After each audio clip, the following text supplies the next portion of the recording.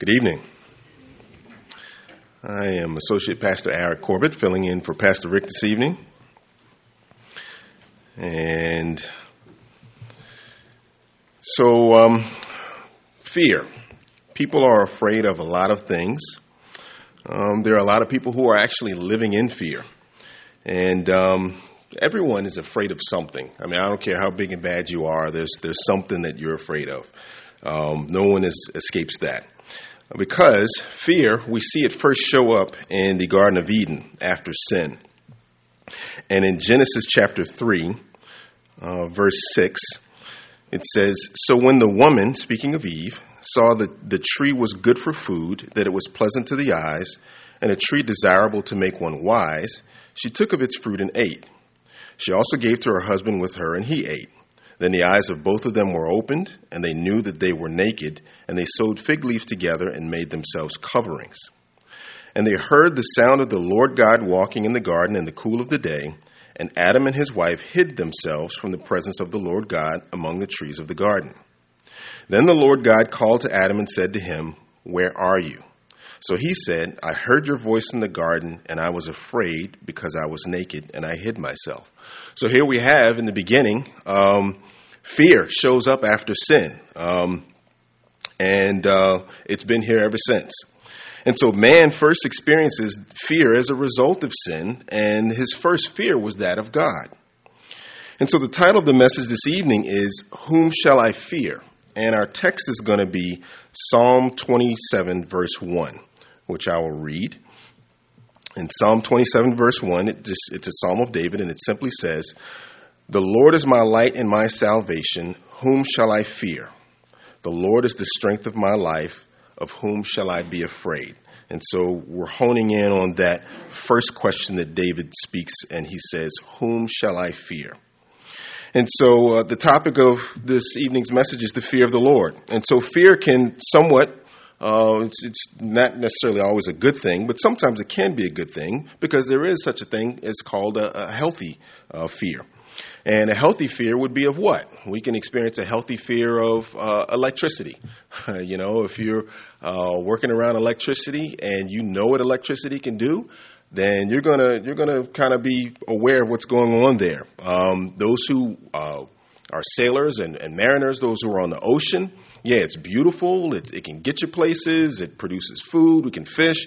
But, if you don't know what you're doing, you can find yourself in trouble very quickly. And fire is another one.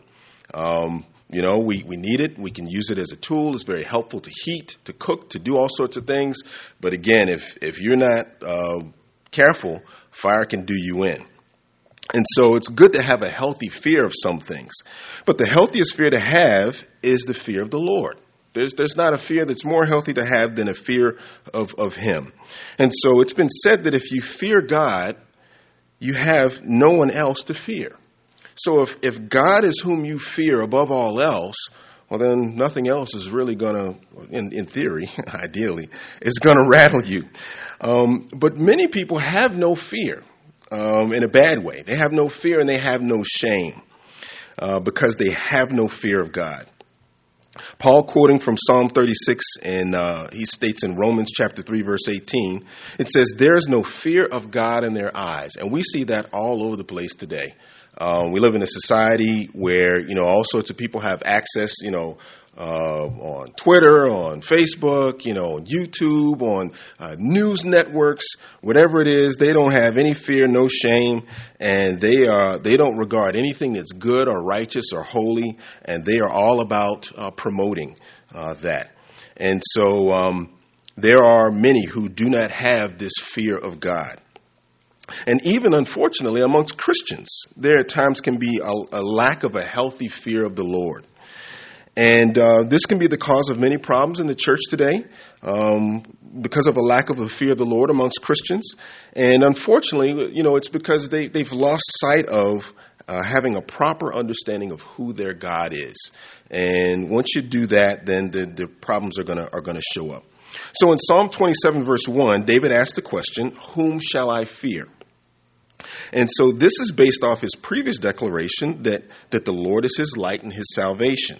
And David is indicating that because of who the Lord is and what he's done for him, that he doesn't need to fear anyone. And David, of course, when you know anything about the life of David, he had many enemies and had many reasons why he could have been fearful.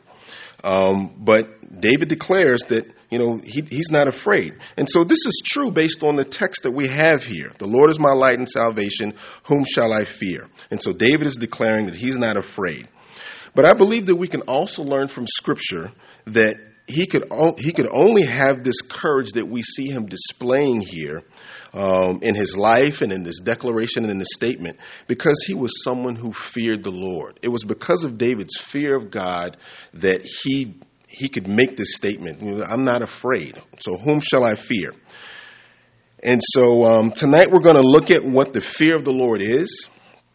We'll look at what it looks like when it's in the place in the life, in the right place in the life, and when it's not in the right place in the life. We'll also look at what it does for the believer and how it impacts the believer's ability to serve. So David says in verse 1 of Psalm 27, the Lord is my light and my salvation. Whom shall I fear? And I say that we could answer that question and say, he could say, I shall fear the Lord. Whom shall I fear? I shall fear the Lord. And that's what we want to do. We want to fear the Lord. So what is this fear of the Lord? The term the fear of the Lord, or this directive to fear God, is mentioned numerous times in Scripture, particularly in the Old Testament. Oftentimes it comes from God himself. In Leviticus 19:14, oh, by the way, we're going to go through a lot of Scripture tonight, so just want you to be warned, be ready. Leviticus 19:14 says, you shall not curse the deaf, nor put a stumbling block before the blind, but shall fear your God. I am the Lord. So the Lord is declaring to the children of Israel as he's laying out, laws, how they're to conduct themselves amongst one another, and things that they should do and should not do. And he's saying, you shall fear the Lord because I am giving you this directive. So the fear of the Lord is primarily not really being terrified of him, but instead having a reverence for him. However, that reverence is to be carefully guarded. And there are cases when it can be a source of fright or terror as well. When we talk about the fear of the Lord, it can be a sense of terror depending on who you are and how you side with the Lord. So in Isaiah chapter 11, verse 2, this is what it says, speaking of a Messiah, the coming Messiah, and saying that he would have the Holy Spirit upon him. And Isaiah 11:2 says this, the Spirit of the Lord shall rest upon him, the Spirit of wisdom and understanding, the Spirit of counsel and might, the Spirit of knowledge and of the fear of the Lord. So here it clearly lays out that one of the attributes and one of the aspects of the Holy Spirit on the life of Christ would be this fear of the Lord. It would be the spirit of the fear of the Lord. So the fear of the Lord is an attribute of the Holy Spirit, and it's evidence of the Spirit at work.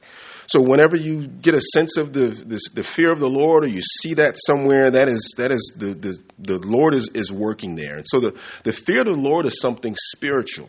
It's not something that occurs naturally. You're not just born with a fear of the Lord. That is something that you acquire from the touch and from the activity of the Holy Spirit. So a healthy fear of the Lord puts things in the right perspective. Psalm 111 verse 10 says, the fear of the Lord is the beginning of wisdom. A good understanding have all those who do his commandments. His praise endures forever. So the fear of the Lord is the beginning of wisdom. And so contact with the Lord and experiencing this fear, it's going to give you understanding. It'll help you kind of navigate what's going on. Proverbs 1:7, a familiar verse for many of us. The fear of the Lord is the beginning of knowledge, but fools despise wisdom and instruction. And so the Bible is declaring here that, if you want to learn something, that coming in contact with and experiencing the fear of the Lord is the beginning of that. It's the beginning of understanding and knowing who God is, what he's like, what he expects. That's true knowledge. But fools, those who are contrary to what God is wanting to express and to reveal of himself through knowledge, and of course by this fear of the Lord, they're foolish. They're the ones that are despising what God is putting forth before them in terms of who he is. So to fear the Lord means that you have a proper understanding of who God is. And therefore, you understand your place before him. And that's important.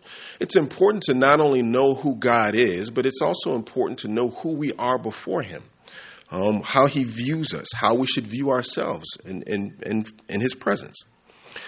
So what does the fear of the Lord look like when it's in place in the life, and what does it look like when it's not in place?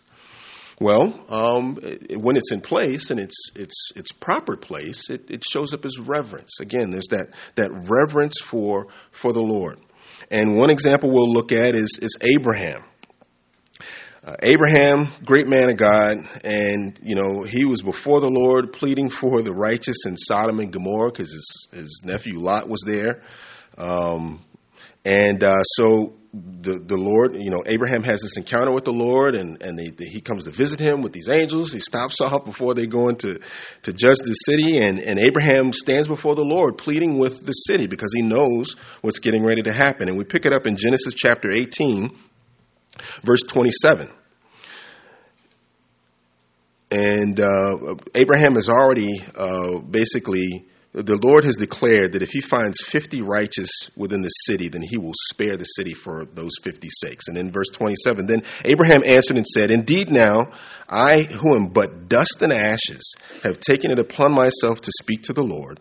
Suppose there were 5 less than 50 righteous. Would you destroy all the city for lack of 5?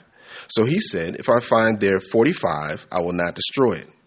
And he, Abraham, spoke to him yet again and said, suppose there should be 40 found there. So he said, I will not do it for the sake of 40. Then he said, let not the Lord be angry, and I will speak. Suppose 30 should be found there. So he said, I will not do it if I find 30 there. And he said, indeed now I have taken it upon myself to speak to the Lord. Suppose 20 should be found there. He said, I will not destroy it for the sake of 20. Then he said, verse 32, let not the Lord be angry, and I will speak but once more. Suppose 10 should be found there. And he said, I will not destroy it for the sake of 10. So the Lord went his way, and as soon as he had finished speaking with Abraham, and Abraham returned to his place. So here we have Abraham, and he's standing before the Lord, and he's being very courteous and very, gracious. He's being very humbled and very reverent in his approach to the Lord. I mean, he's standing face to face with God himself, God Almighty. He just spent some time with Abraham serving him. And yet Abraham understands, yes, I can come to the Lord and I can ask him and plead for God to spare the city, for the sake of the righteous. But I'm not losing sight of who I'm talking to here. And it clearly comes out here in his language and his speech. And so this is an example of what the fear of the Lord in the place in the life looks like when it's there. But the greatest example that we have in Scripture of this reverence, of this fear of the Lord, is the Lord Jesus himself. The Bible declares that Jesus would delight in the fear of the Lord. And we get that from Isaiah chapter 11, verse 3, that he would delight in the fear of the Lord. And the Lord Jesus did. In his earthly ministry, he delighted in the Father. And these are just a couple verses from the words of the mouth of Jesus. Jesus answered and said to them, most assuredly I say to you, the Son can do nothing of himself but what he sees the Father do. For whatever he does, the Son also does in like manner. And then John chapter 6, verse 38, Jesus says, for I have come down from heaven not to do my own will, but the will of him who sent me. So we have in the Lord this example where he's very clear. Even though he is the chosen one, he is the Messiah, he is God the Son, he has submitted himself completely and utterly to the will of the Father. He is making it very clear that he is under submission to the Father in everything that he does. And that's that fear of the Lord. That's the spirit of the fear of the Lord upon him, that he is set as an example for us. That we should understand, and of course in the Garden of Gethsemane, he's praying, and pleading that, if there's any way for this cup to pass, But we know how he ends it. He says, but nevertheless, not my will, yours be done. So that is what the fear of the Lord looks like, and it is epitomized, of course, in Jesus' relationship to the Father. Hebrews chapter 5, verse 7 says that in the garden, when he was praying and he was those great drops of sweat and blood, it says, Paul says that he was heard because of his godly fear. Here's God the Son in full-on humanity, but doing humanity like nobody ever else could, and exemplifying for us what the fear of the Lord in the life looks like.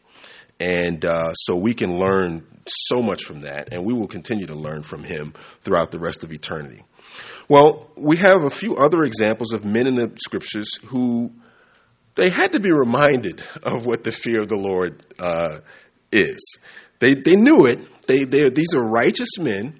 They love the Lord, but yet and still they kind of got a little shaky on their understanding of what the fear of the Lord is supposed to be. The first one we'll look at is Jonah, one of my favorites, and I love Jonah, man. He anyway. Jonah, of course, was sent by the Lord to go and minister to the Ninevites, and he didn't want to go. And he takes a ship and goes like 500 miles in the opposite direction. And he gets on this boat, and the Lord sends this storm, and this trouble starts up. And they're trying to figure out what's going on. Jonah's down and asleep. They go in there and wake him up. And we'll pick it up in Jonah chapter 1, verse 8.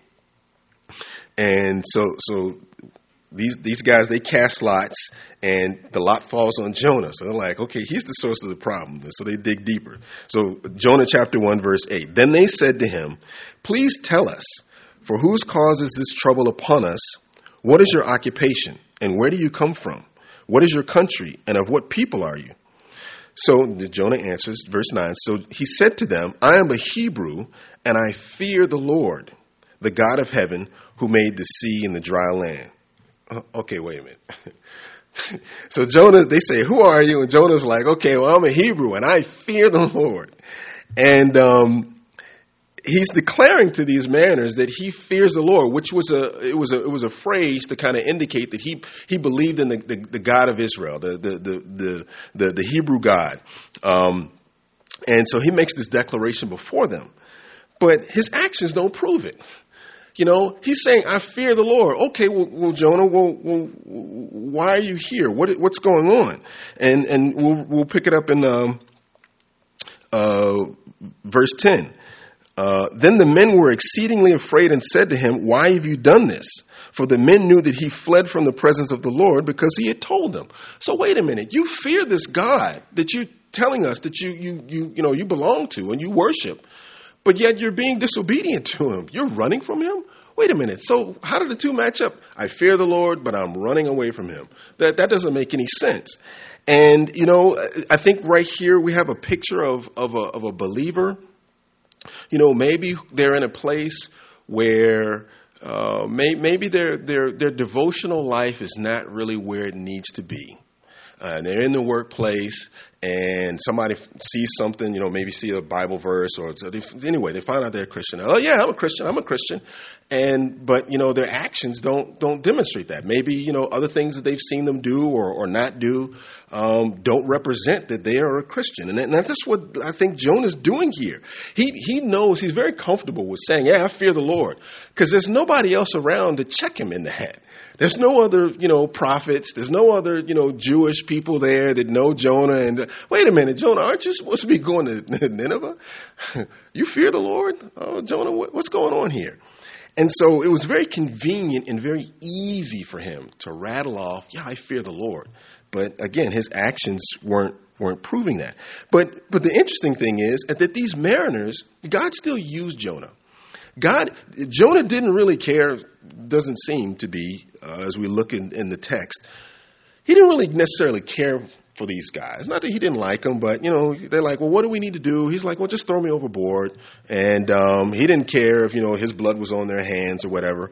But these men, they responded they still sensed the fear of the Lord, even though Jonah wasn't necessarily representing him well.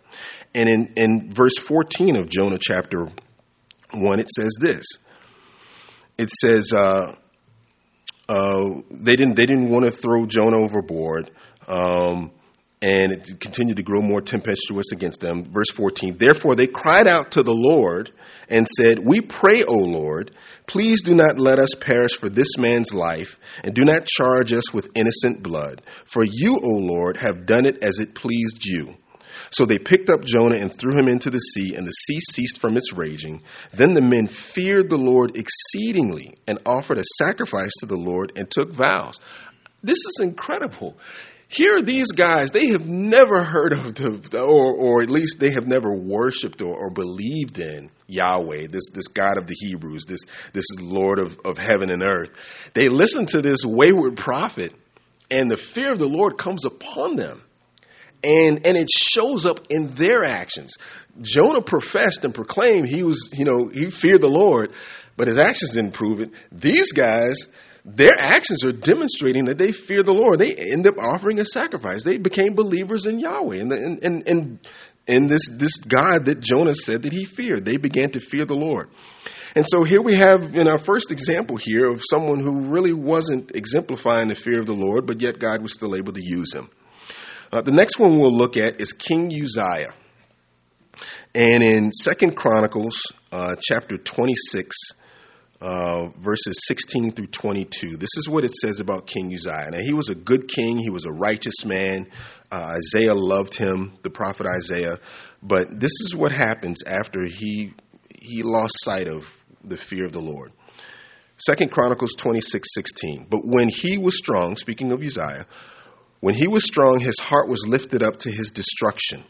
For he transgressed against the Lord his God by entering the temple of the Lord to burn incense on the altar of incense. So Azariah the priest went in after him, and with him were 80 priests of the Lord, valiant men. And they withstood King Uzziah and said to him, it is not for you, Uzziah, to burn incense to the Lord, but for the priests, the sons of Aaron, who are consecrated to burn incense. Get out of the sanctuary, for you have trespassed. You shall have no honor from the Lord God. Then Uzziah became furious, and he had a censer in his hand to burn incense. And while he was angry with the priests, leprosy broke out on his forehead before the priests in the house of the Lord beside the incense altar. And Azariah the chief priest and all the priests looked at him, and there on his forehead he was leprous. So they thrust him out of that place. Indeed, he also hurried to get out because the Lord had struck him. King Uzziah was a leper until the day of his death. He dwelt in an isolated house because he was a leper, for he was cut off from the house of the Lord. Then Jotham his son was over the king's house, judging the people of the land. Now the rest of the acts of Uzziah, from first to last, the prophet Isaiah, the son of Amoz, wrote. So Uzziah rested with his fathers, and they buried him with his fathers in the field of burial, which belonged to the kings, for they said, he is a leper. And then Jotham his son reigned in his place. So here's this man, this good king, did many things righteously and pleasing to the Lord, but he got puffed up and he lost sight of his place. And he decides that he's not only going to be king, but he's going to act as priest. And that wasn't for him. He had to be of the line of Aaron. And he had to be appointed to be, had to be born that way, as a priest in the house. And not all of those who were sons of Aaron could become priests. There were certain qualifications. And so he decides he's going to do this. And, he blew it. He ends up having to finish out the rest of his life and his reign in isolation. And it says, that his heart was lifted up.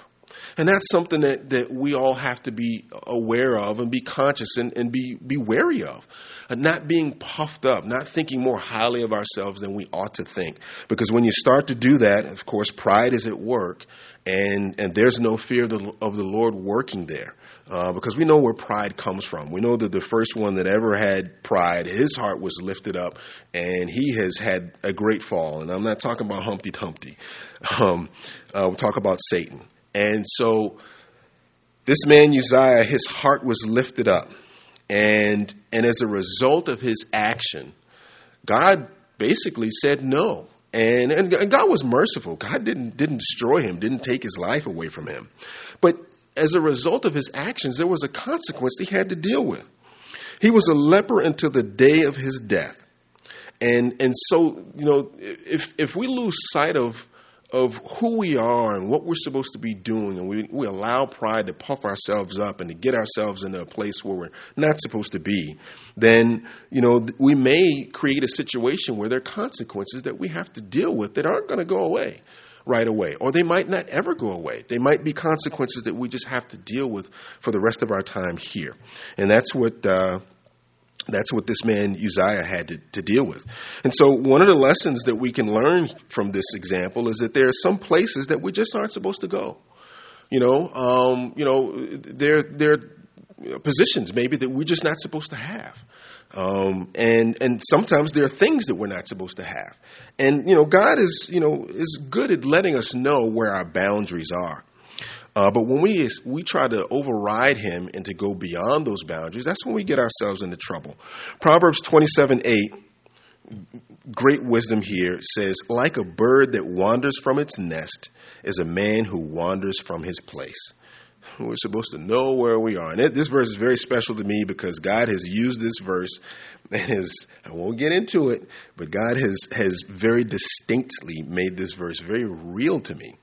And I've never forgotten it, and I hopefully I will never lose sight of this verse and what it means. Proverbs 15:16 says, better is a little with the fear of the Lord than great treasure with trouble. And Uzziah didn't weigh that out. He said, I'm going to serve as a priest this day, and that was the last time he was ever able to enter the temple. And so it's best if we remember where we're supposed to be, and the best place for us to be is wherever the Lord has us. The last example of someone who was a righteous person that lost sight of the fear of the Lord is David, the same man that wrote this psalm that is our anchor verse. And David and those who were responsible for the ark of God got a little too comfortable and lax with how God had instructed them on how to transport it. The ark had been captured by the Philistines. It comes back to Israel, and they just lost their minds. I mean, they had the scriptures. They knew how this was supposed to be done. And they just decided, no, we're going to bring the ark back to Jerusalem this way. And in 2 Samuel chapter 6, we'll pick it up in verse 2. It says this, and David arose and went with all the people who were with him from Baal Judah to bring up from there the ark of God, whose name is called by the name, the Lord of hosts, who dwells between the cherubim. Here, the writer, the chronicler is giving an indication right here of the holiness of this moment and the contrast. He's pointing out the name of the Lord of hosts, who dwells between the cherubim. Verse 3, so they set the ark of God on a new cart and brought it out of the house of Abinadab, which was on the hill, and Uzzah and Ahio, the sons of Abinadab, drove the new cart. And they brought it out of the house of Abinadab, which was on the hill, accompanying the ark of God, and Ahio went before the ark. Then David and all the house of Israel played music before the Lord on all kinds of instruments of fir wood, on harps, on stringed instruments, on tambourines, on cisterns, and on cymbals. They're having a good old time. They are celebrating, they're worshiping. They're like, man, we're bringing the ark back, and they're just enjoying themselves. And trouble is afoot. And verse 6 of 2 Samuel 6. And when they came to Nashon's threshing floor, Uzzah put out his hand to the ark of God and took hold of it, for the oxen stumbled. Then the anger of the Lord was aroused against Uzzah, and God struck him there for his error, and he died there by the ark of God. Party's over. At this moment, this man, God strikes him dead. Probably lightning, something, it was visible. And so God is reminding these people this day in a very serious way that this is the wrong approach to him. He was, again, very clear on instructions on how the ark was to be transported. And so David's initial response isn't the right one. Verse 8, and David became angry because of the Lord's outbreak against Uzzah, and he called the name of the place Perez Uzzah to this day. So David's first response is, Lord, what are you doing? What are you doing killing this man? Wait a minute, David. This is not the way that this is supposed to go. You're not supposed to transport the ark like this. And so David, he comes around and then he realizes that what he's done is wrong. And then he puts distance between himself and his error. Verse 9, David was afraid of the Lord that day. He thought about it. And he said, how can the ark of the Lord come to me? So David would not move the ark of the Lord with him into the city of David, but David took it aside into the house of Obed-Edom the Gittite. So David realizes that this was a grave mistake, and a man died as a result of it. And but then later he makes the correction based on his renewed understanding that the Lord was to be revered and to be worshipped. This is not, the Ark of the Covenant it wasn't a trinket. This was representative of the presence of the glory of God. This is something that, is not something that everybody else has. This is how God had chosen to represent his presence among the children of Israel. And he took it very seriously. So verses 12 through 15. Now it was told King David, saying, the Lord had blessed the house of Obed-Edom and all that belongs to him because of the ark of God. So David went and brought up the ark of God from the house of Obed-Edom to the city of David with gladness. And so it was, when those bearing the ark of God of the Lord had gone 6 paces, that he sacrificed oxen and fatted sheep. Then David danced before the Lord with all his might, and David was wearing a linen ephod. So David and all the house of Israel brought up the ark of the Lord with shouting and with the sound of the trumpet. So here is a 180. They have greatly corrected their error and have followed the instructions that were clearly laid out in Scripture. The ark was to be carried on the poles by the priests, the Levites. And so serious did David and those with him now take this, that it said that when they had gone 6 paces, they would sacrifice oxen and fatted sheep. You know how long this probably took for them to get the ark into the city? I mean, this is serious. They're not playing anymore. And so a great reversal. And so even though David had a great responsibility in the incident, not to mention the priests that caused the death of Uzzah, Uzzah wasn't entirely blameless either. And so this man, he was a Levite, I believe, apparently. He would have known the proper way that the ark was to be transported also, and would have understood the risks of it being set on a cart as well. And he should have known that it wasn't for him to lay his hand on the ark. And he could have chosen not to. When the oxen stumbled, he could have said, oh, no, and let it fall. But he chose not to. He chose to touch the ark, to lay hold of it, and it cost him greatly. And so part of the lesson here is that we're not supposed to touch the glory. Again, because that was what the ark represented. It represented the glory of God. And we're not to touch God's glory. We're not to put man's hands on the things that only should have God's fingerprints on them. And that is a temptation that all of us can face. Wanting to be involved in the things of the Lord, but we are to be led and to yield to the Holy Spirit. And when we listen to him, he will prevent us from getting involved in trouble like this. And so when the fear or the reverence of the Lord isn't in place in the life of the believer, it will eventually show up somewhere. And we've seen some examples here when that reverence for the Lord wasn't in place. And typically, when it's not there and it shows up, it shows up first in some form of loosened restraint, because that's what the fear of the Lord does. It holds us in place. And just like, when somebody's inhibitions are relaxed, then the restraint is gone. When Moses and Joshua came down from the mountain, the people had lost restraint. They were having a good old time, and Moses threw down the tablets, and then of course he made them pay for it. He made them drink it, actually, that golden calf. And so that loosened restraint can eventually lead to recklessness if it's unchecked. We have a lot of freedom in Christ, but we should remember that we worship a holy God, and we can't just come to him any old way that we want. Under the old covenant, you couldn't just waltz into the holy place in the temple. There was a specific set of instructions, again, that God had made very clear on who was allowed and how they were to conduct themselves. But even now, under the new covenant, because of Jesus' sacrifice, of course, the veil to that most holy place was torn in two, and we have free access to the throne of God. However, that still doesn't mean that we are to approach God irreverently. We still must remember that he is still just as holy now, even though the veil has been torn, than he was when the veil was in place. He's still the same holy God, and so we're to not lose sight of that. So for the believer, we're to hold God in reverence. And again, even though we're under the covenant of the blood of Jesus Christ, we are warned not to lose sight of who God is and that he's still to be revered. We have some New Testament examples. Ananias and Sapphira, some very stark ones.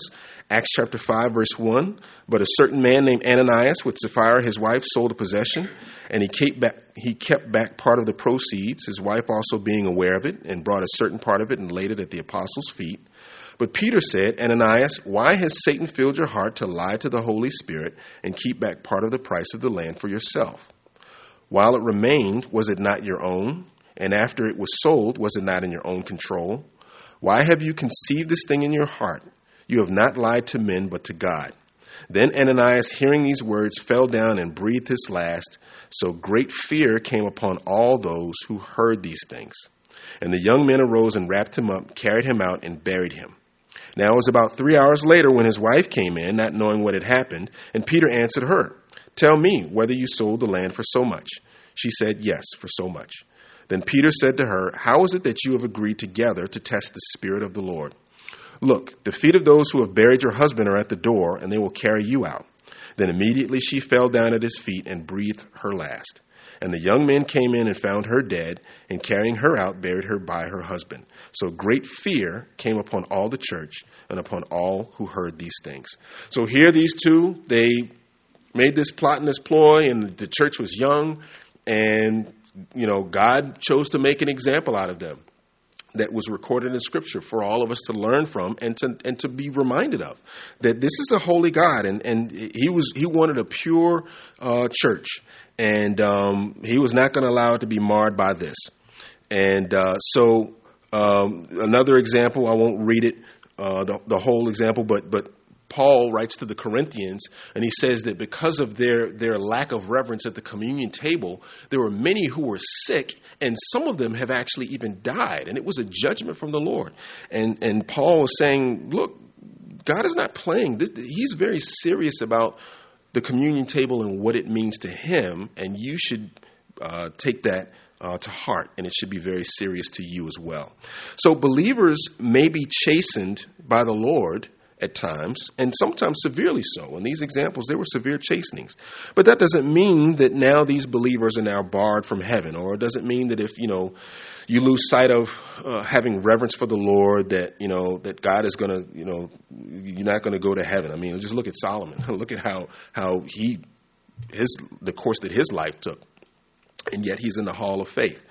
So our salvation is secure in Christ. As Romans 8:1 says, there's therefore now no condemnation to those who are in Christ Jesus, who do not walk according to the flesh, but according to the Spirit. And so our salvation is secure. But again, this doesn't mean that we should take sin lightly, sin in our own lives and sin around us, because we'll all still stand before the Lord and give an account. This is still a holy, righteous God, and he's to be revered. So what does the fear of the Lord do for the believer? I won't go through all of the scripture references. If you want to take notes, I'll just mention those. So there's safety and protection in the fear of the Lord. There is justice in the fear of the Lord, 2 Chronicles 19:6-7. There is faithfulness in the fear of the Lord, 2 Chronicles 19:9-10. There can and sometimes should still be a bit of fear when it comes to the Lord. So the fear of the Lord, of course, is that reverence, that honor to him. But, part of it is, again, not losing sight of this is God Almighty. As Pastor Rick has said, I haven't heard him say it recently, all God has got to do is just pinch the tube. I mean, he's in control of all things. And so we need to be mindful of that. The fear of the Lord cleanses. Psalm 19:9. The fear of the Lord is clean, enduring forever. So when you have a sense of the fear of the Lord, it has a cleansing property about it for the life. The fear of the Lord means that we don't have to be fearful. Again, David said, "Whom shall I fear?" Psalm 3:6. I will not be afraid of 10,000s of people who have set themselves against me all around. Psalm 23:4. I will fear no evil, for you are with me. That fear of the Lord, part of what it does is it brings us and keeps us close to the Lord. You would look at it and say, well, that fear of the Lord, you kind of keeping a distance. Well, no, for the heart of the believer, when you know who He is and you love Him, but then you regard who He is still being God and this is awesome as He is, then you will want to be near Him. You will want to stay close to Him. You won't want to go out of bounds. And so that will protect us and remove other fears. Isaiah 41:10, fear not, for I am with you. Be not dismayed, for I am your God. I will strengthen you. Yes, I will help you. I will uphold you with my righteous right hand. So the believer isn't supposed to succumb to fear like the rest of the world, because the believer, again, has the fear of God as their protection. It's like a shield. And the fear of the Lord is to help the believer, again, remain in place. We're prone to stray, but again, the fear of the Lord at times will be used to help us be reminded to be close to Him. And again, it's because of our love for Him that holds us in place, but that fear helps too. And so Jesus is who we love, but He also is the same one that we're to fear. Proverbs 9:10 says, the fear of the Lord is the beginning of wisdom, and the knowledge of the Holy One is understanding. And of course, Jesus being the Holy One, the demons in the Gospels declared that. Mark chapter 1, verse 23. Now there was a man in their synagogue with an unclean spirit, and he cried out, saying, let us alone. What have we to do with you, Jesus of Nazareth? Did you come to destroy us? I know who you are, the Holy One of God. And of course, Jesus rebukes him and casts the demon out. And so the demons recognize who He is, and they fear Him. They know what's up. And there were also times when His own disciples, who knew Him, they walked with Him, they lived with Him, they ate with Him, they heard Him teach personally, sat at His feet. But there were times when they were afraid of Him as well. One of the good ones that I really like is Mark chapter 4, verse 37. This is when Jesus calms the wind and the waves. And they're in the boat, and the boat seems like it's sinking. And these fishermen, seasoned fishermen, were panicking. And Mark chapter 4, verse 37, and a great windstorm arose, and the waves beat into the boat so that it was already filling. But He, speaking of Jesus, was in the stern, asleep on a pillow. And they awoke Him and said to Him, Teacher, do you not care that we are perishing? Then He arose and rebuked the wind and said to the sea, Peace, be still. And the wind ceased, and there was a great calm. But He said to them, Why are you so fearful? How is it that you have no faith? And they feared exceedingly and said to one another, Who can this be, that even the wind and the sea obey Him? To this point, they thought they knew Him. Yeah, he's Jesus of Nazareth. He's the Messiah. We're with the Lord. He has selected us to be, His apostles. And they had seen Him do all sorts of miracles. But this was on a different level right now. I mean, this is Him controlling creation on a significant scale. And it freaked them out a little bit. And they're like, okay, who is this? I mean, we thought we know who this is, but we're seeing another element and aspect of His sovereignty and His power that we have not experienced before. And it made them a little bit of afraid. And so for the unbeliever, for the believer, we are to have a little bit of fear of the Lord and recognize who Jesus Christ is. But for the unbeliever, the unrighteous, it's not a reverence. It is a terror. I won't read Isaiah 63, but if you read Isaiah 63 verses 1 through 4, it's about the coming judgment. But we'll take this one, Revelation chapter 19, verses 11 through 16. This is when the Lord comes back and we're with Him. But Romans 19, verse 11. Now I saw heaven opened, and behold, a white horse. And He who sat on him was called Faithful and True. And in righteousness He judges and makes war. His eyes were like a flame of fire, and on His head were many crowns. He had a name written that no one knew except Himself. He was clothed with a robe dipped in blood, and His name is called the Word of God. And the armies in heaven, clothed in fine linen, white and clean, followed him on white horses.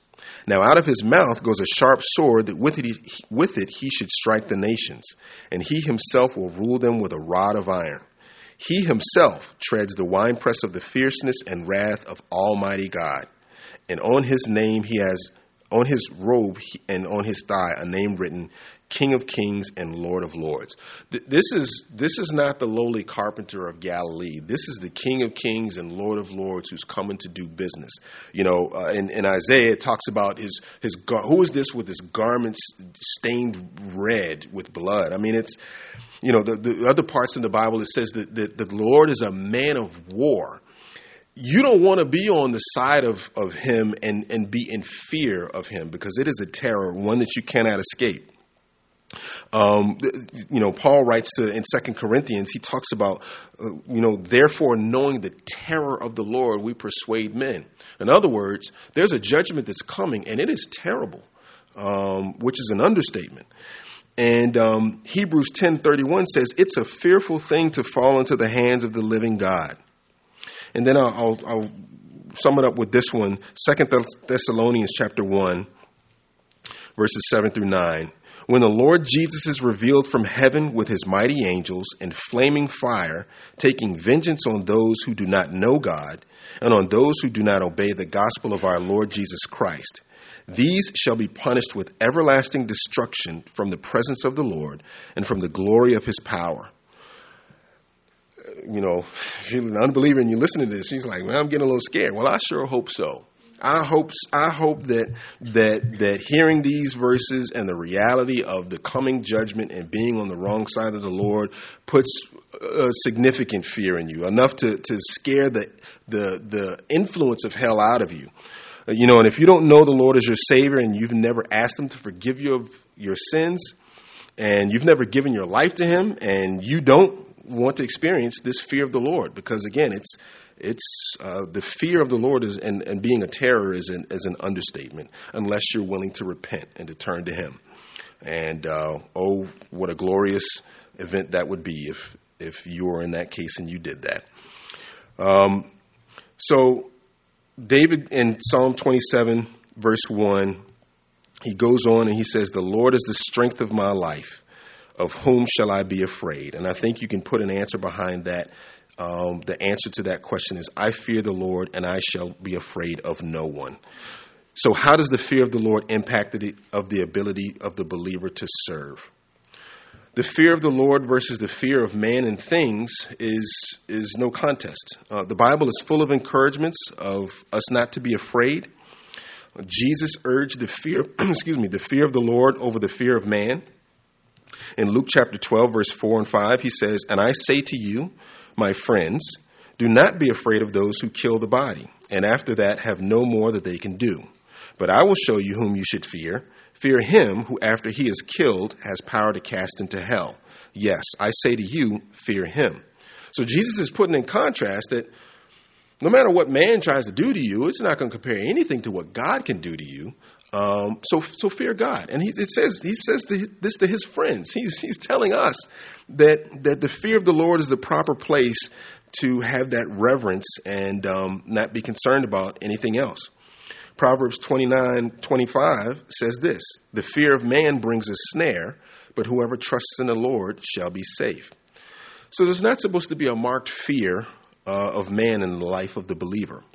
And a healthy fear of the Lord can help keep that in check. And again, as stated earlier, if you fear God, then you don't have to fear man. So when God's people have a proper fear of the Lord, he can use that to use them to draw those who have not yet come to him. And we're running a little short on time, but wrapping this up pretty quickly here. We'll look at Stephen and his sermon in Acts chapter 7, verse 54. We'll start there. And Stephen gives this great sermon before the religious leaders, and here's their response. Verse 54, when they heard these things, they were cut to the heart, and they gnashed at him with their teeth. But he, being full of the Holy Spirit, gazed into heaven and saw the glory of God, and Jesus standing at the right hand of God, and said, look, I see the heavens opened, and the Son of Man standing at the right hand of God. Then they cried out with a loud voice, stopped their ears, and ran at him with one accord. And they cast him out of the city and stoned him. And the witnesses laid down their clothes at the feet of a young man named Saul. And they stoned Stephen as he was calling on God, saying, Lord Jesus, receive my spirit. So here we have this man Stephen giving this great and bold witness before those who needed to hear it. And he was a man who clearly feared the Lord above men. He wasn't afraid of what they were going to do to him. And it shows because they stoned him to death. And so God was able to take this man Stephen and to use him to reach a man named Saul. Saul was present there. And this man Saul would eventually become this great apostle Paul. Well, after Paul is converted and he comes to Jerusalem and joins up with the other apostles and declares to him that he's met the Lord, and then they send him away because he starts preaching and stirring things up. Paul then is used as a catalyst by God to stir up the church, and in the right way now. And in Acts chapter 9, verse 28, it says this, after Paul has gotten out and has gone away. Then the churches throughout all Judea, Galilee, and Samaria had peace and were edified, and walking in the fear of the Lord and in the comfort of the Holy Spirit, they were multiplied. So what's the result here is that because of the intensity and the fear of the Lord of this man Stephen, Paul is converted. Paul, and loving the Lord and his fear of the Lord, obviously, and doing what God had called him to do, had this influence on the rest of the church. And then the fear of the Lord spread. And what happens? The church multiplies. And so the fear of the Lord in the life of the believer will allow them to be useful to the Lord for service. And that is a form of worship. And Psalm 5:7 says this, but as for me, I will come into your house in the multitude of your mercy. In fear of you, I will worship toward your holy temple. And to truly fear the Lord is a form of worship because, again, it is something that's from the Holy Spirit. Psalm 31:19, oh, how great is your goodness, which you have laid up for those who fear you. And if you set your heart to fear the Lord and worship him, you will find yourself useful to him in many ways. And so to close, having a good understanding of the balance of what the fear of the Lord is, that we're to reverence him, to regard him as holy, to understand who he is. No matter how much we love him and the closeness of the relationship that we have with him, he's still God Almighty, but yet he loves us so. And we love him and we regard him as God. And having all these things in place will enrich our walk with him and produce fruit in our lives, but also in the lives of others too. And I'll close with two verses. The first one is Psalm 34:9. O fear the Lord, you his saints. There is no want to those who fear him. And then Psalm 128, verse 1. Blessed is everyone who fears the Lord, who walks in his ways. Let's pray.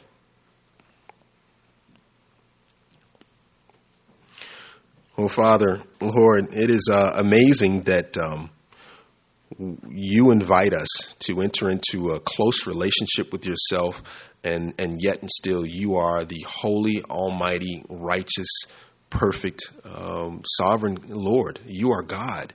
And for you to seek relationship and fellowship with us, just that in itself is amazing. But Lord, you also invite us to walk with you and to be involved in the things that you do, and also make us useful to yourself. Where there are things that you could do all by yourself, Lord, but you allow us to be a part of it. And so this fear of the Lord that comes from your Holy Spirit, Lord, may we understand and always, Lord, have that in our hearts, knowing that it is you, the God of the universe, that has enabled us to have this relationship that is so special. May you bless us, Lord, that we may continue to be useful for you, and may you get us all home safely. In Jesus' name, amen.